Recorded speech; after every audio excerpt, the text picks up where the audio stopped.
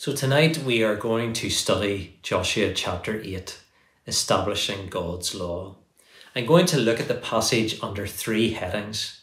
Number 1, repent and move on. Number 2, no room for self-reliance.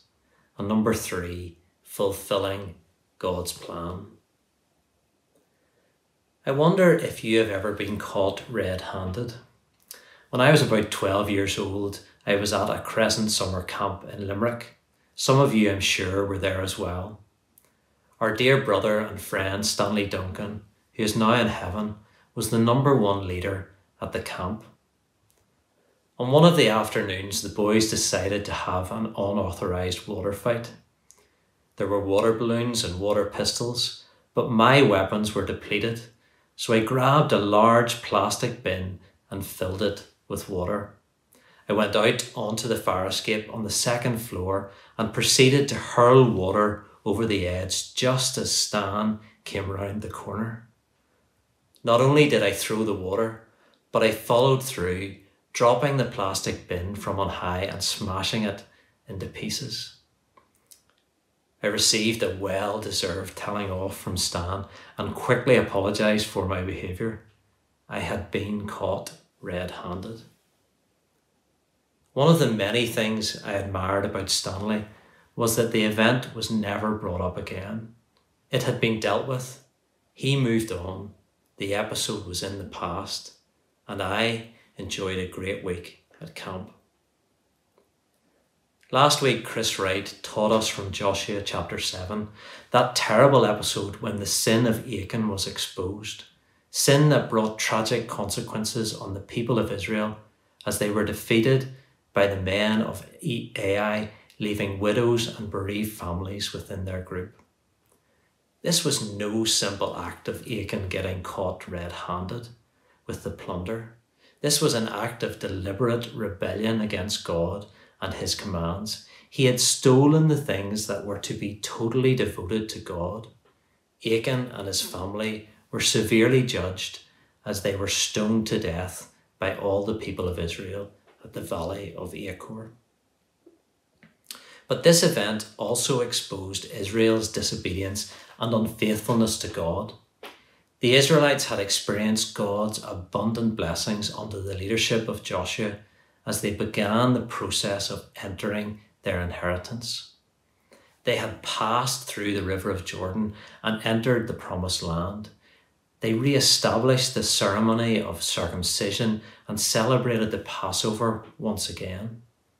They had witnessed God's supernatural power as Jericho was utterly defeated and the barrier of that closed-up city was removed. But through the sin of Achan and their own self-reliance, they had turned away from God.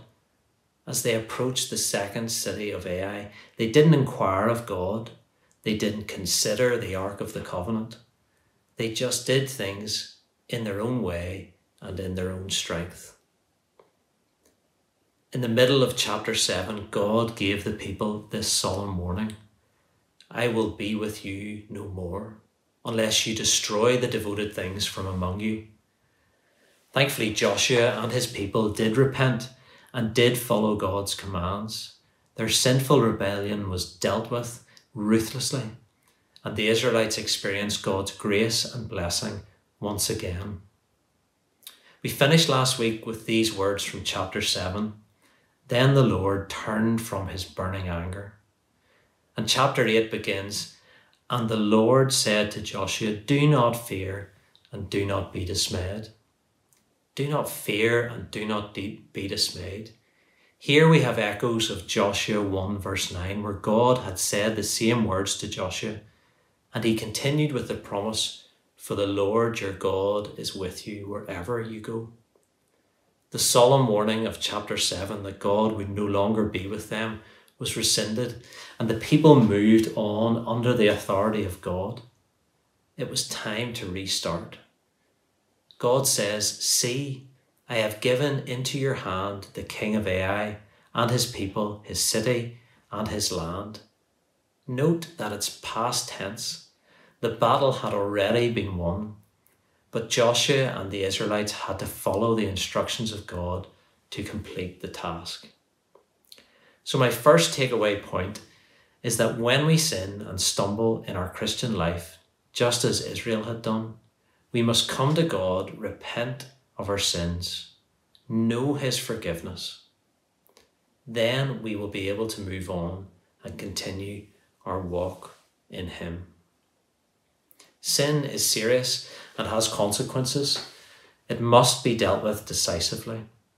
But remember that first pillar of stones constructed after the crossing of the Jordan in chapter 4.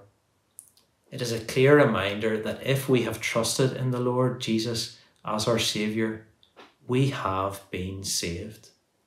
That is absolutely certain. As Isaiah wrote, even youths grow tired and weary, and young men stumble and fall. But those who hope in the Lord will renew their strength. They will soar on wings like eagles. They will run and not grow weary. They will walk and not be faint. The first point tonight is to remember that when we fail, we must repent and move on with God. Let's get back to the conquest at Ai. This was the second barrier preventing them from getting into the heart of the land of Canaan and establishing God's law. To inherit the land, the people of Israel must be obedient to God. This battle was going to be different to Jericho. Now, God is just as much in control at Ai as he had been at Jericho, but Jericho was a complete miracle. After all, the people had only marched around the walls, shouted and blown their trumpets. The walls fell down supernaturally, and it was the ark at the centre which emphasised that it was God who had done it. Ai, on the other hand, involved a military strategy of lure and ambush, and the Israelites had to work for it.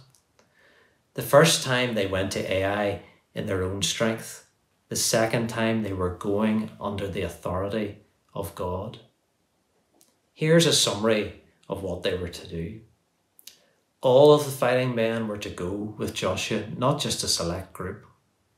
The king of Ai, his people, his city and his land had been given to Joshua by God, but it had to be devoted to the Lord. They had to be struck down and destroyed. But this time, they could, however, keep Ai's spoil and livestock as plunder for themselves. If only Achan had waited for that. It was to be an ambush. It appears that 25,000 men were stationed to the north of Ai as the main force. 5,000 lay as a rear guard ambush to the west between Bethel and Ai. The king of Ai saw the main camp and believed they would be easily defeated, just like they had been in the last battle. So he and all his men hurried and went out after them. The Israelites pretend to be defeated again and flee towards the wilderness, luring all the people away from their city.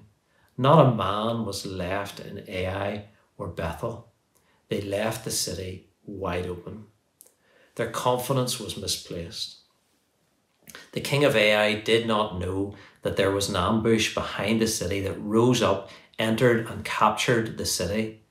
They set it on fire just as God had said. Now both the soldiers of the ambush and the larger attacking force turn and surround the king and his warriors, striking them down until none survived, just as God had instructed. 12,000 men and women in total. Joshua and his men take their plunder as God had allowed them, and the city was made a heap of ruins forever. So Israel followed God's commands and the victory was secured. But let's go over some of the detail of the conquest and see how we can apply the teaching. Firstly, the Battle of Ai revealed those human desires of self-confidence and self-reliance. We all have those tendencies, don't we? We want to be in control and have the answers. Maybe the way we approach our own spiritual life is not a journey with God under his authority, but a checklist of doing good, ticking the boxes of church involvement and following tradition, fighting our little battles on our own. God wants us to walk under his authority and guidance, relying on him as we pass through life's temptations and battles. He wants to mould our character to be more like the character of Christ. Did you notice what Joshua raised up in his hand? A javelin.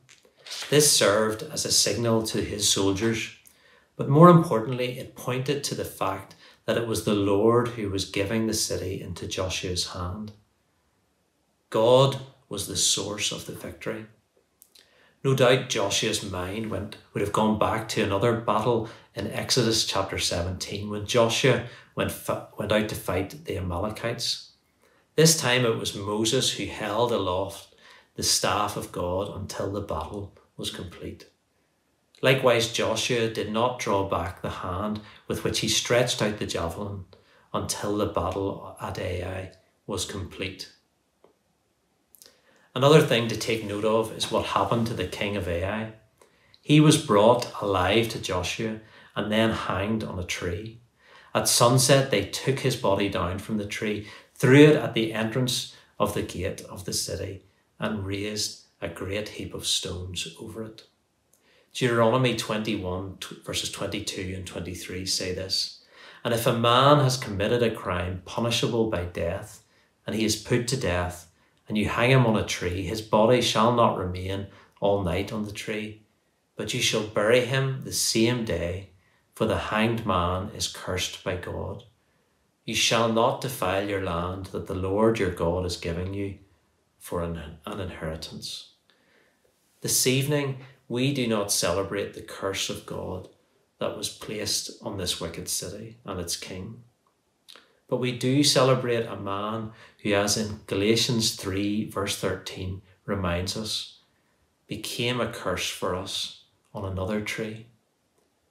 The Lord Jesus Christ suffered the shame of death on a cross and bore the punishment for our sins, and we celebrate him this evening.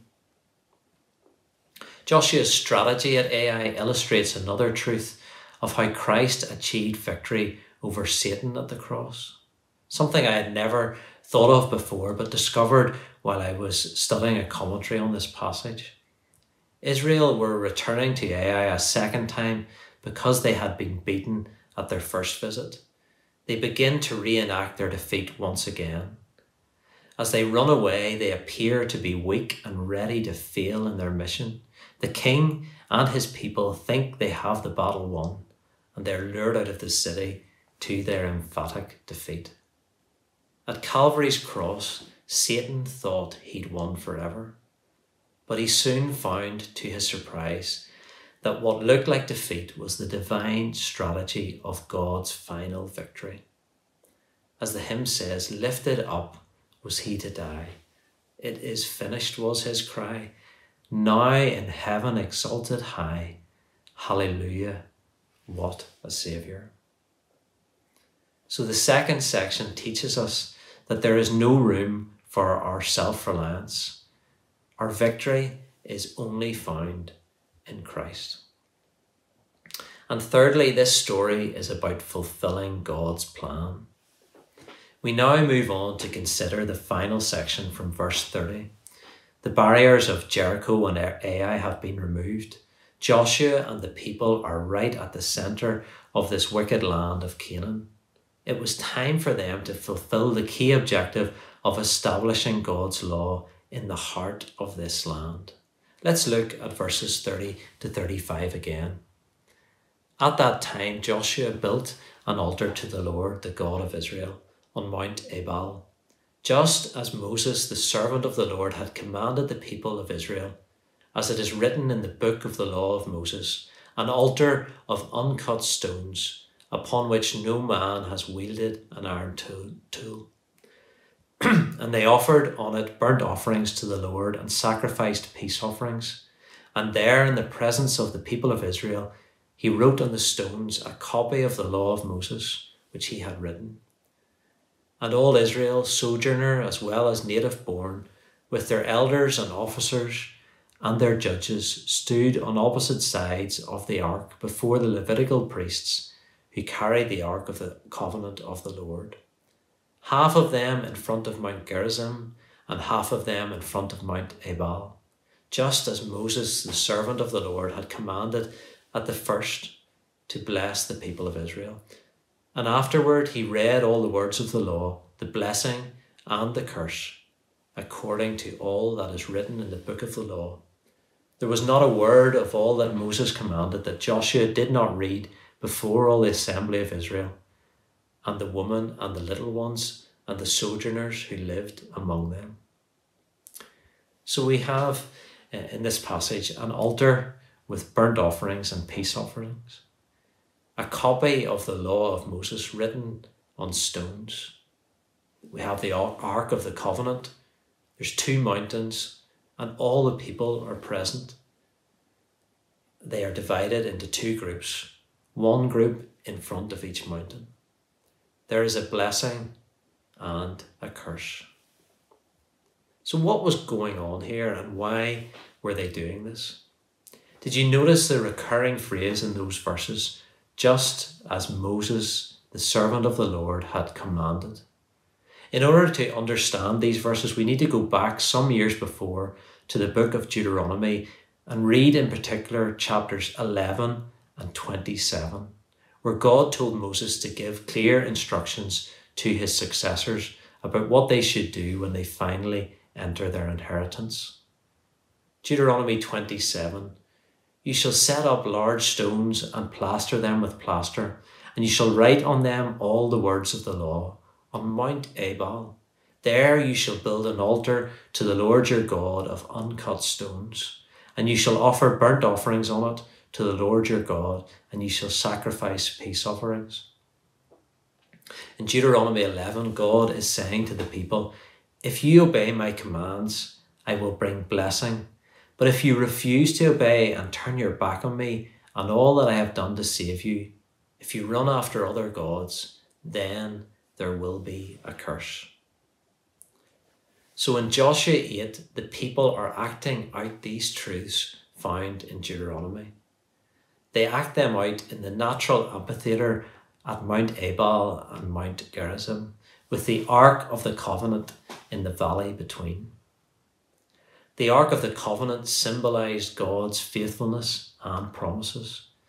It did, however, divide people into those who were accepted and blessed, or those who were condemned and cursed. The altar allowed them to offer sacrifices for their sins and celebrate fellowship with God. And God's law recorded the covenant between God and his people. It was like a list of wedding vows. It was all about faithfulness, about our love for God and how we treat others. It challenged the horrible practices that went on in the land of Canaan, practices such as child sacrifice and all sorts of sexual sin. So this event is a dramatic visual aid so that the people would never forget this moment of dedication to God. I wonder what your first memories of life are. Some of my earliest memories are of Donegal. Every year it was the same, the never-ending car journey with Mum and Dad, the Richard Clayderman Greatest Hits cassette that was playing throughout. But when we arrived, it was fantastic. There was the Fort Royal Hotel, the par 3 course where I learned to play golf with Dad, the Rathmullen Beach with the dens I had built with my mates. About 3 years ago, I returned to Rathmullen with Irma and the boys, and all those memories flooded back. I even FaceTimed Mum from the beach so she could see it again. I told the boys stories of wonderful holidays. I did not, however, listen to Richard Clayderman again. I drew the line at that one. Places, people, sounds, smells, they bring memories back to us. Even stories about what our ancestors did in various places stick in our minds. As the people of Israel stood on this central ground of their inheritance, Memories not only of Moses' instructions from Deuteronomy, but also memories of Abraham, the father of all nations, would have flooded back to them. This spot was close to Shechem, and we read in Genesis 12 verse 6, Abram passed through the land to the place at Shechem, to the oak of Moreh. At that time the Canaanites were in the land. Then the Lord appeared to Abram and said, to your offspring I will give this land. So he built there an altar to the Lord who had appeared to him. From there he moved to the hill country on the east of Bethel and pitched his tent with Bethel on the west and Ai on the east. And there he built an altar to the Lord and called upon the name of the Lord. How incredible must it have been? They had just retraced the steps that Abraham had taken hundreds of years before. They had camped, marched and stood in the exact same places. Land that God promised Abraham he would give to his offspring. God is so faithful. This plan had started years ago, and Joshua was fulfilling this part of God's plan. What an exciting and profound moment in their lives. Imagine how Joshua felt. He was standing on holy covenant ground, looking around at those who he had fought with. They had done it together. He had been strong and courageous under God's guidance. But there was much more left to be achieved, and obedience to God would continue to be the key to success. Sadly, the people of Israel did forget these events. Time and again, they failed to keep God's commands and they turned away from his promises. But God remained faithful. The altar, the law, the priests and the ark were all shadows pointing towards a far greater reality. If we fast forward to the New Testament, we see the ultimate fulfillment of God's plan in the second and far greater Joshua, the Lord Jesus. Jesus is the only one who can radically transform lives.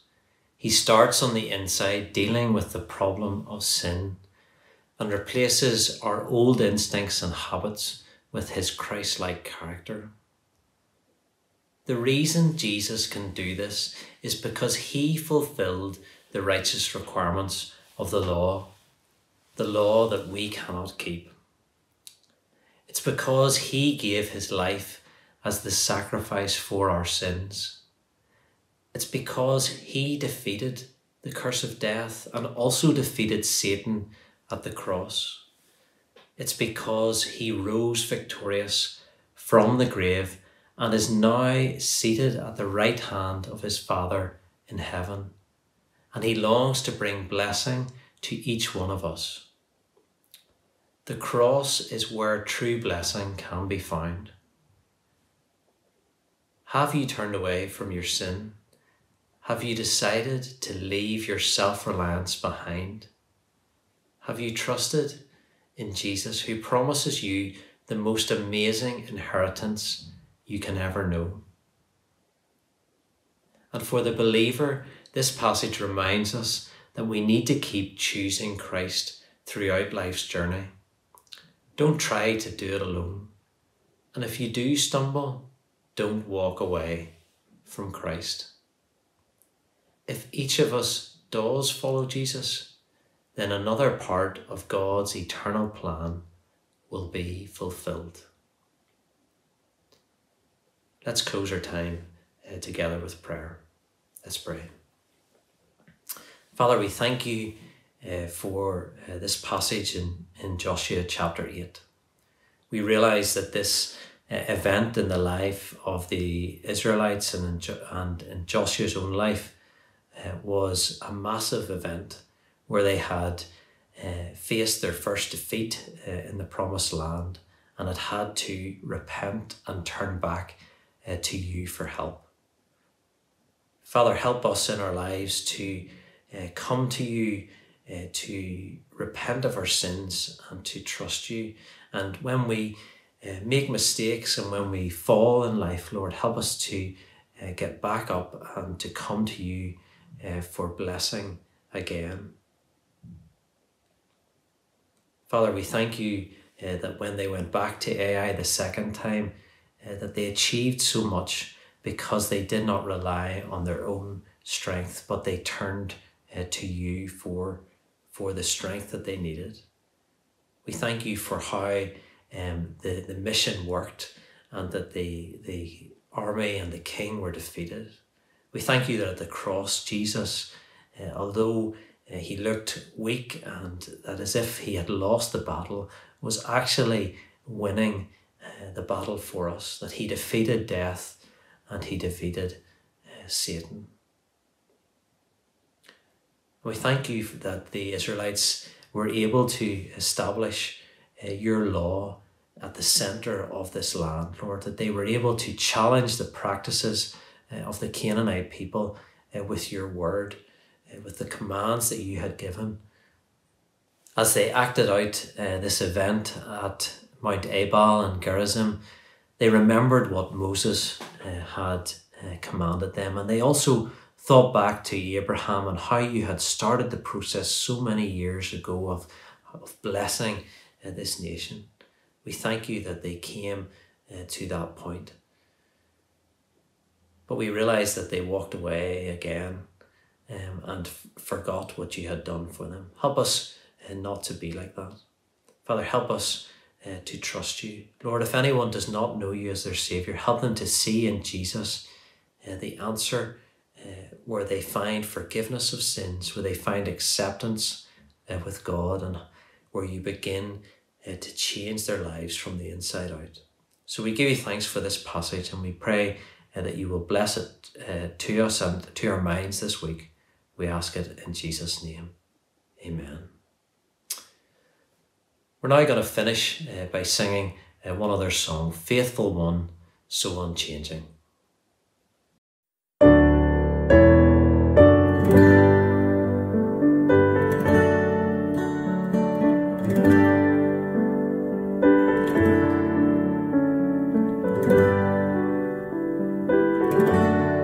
Thank you.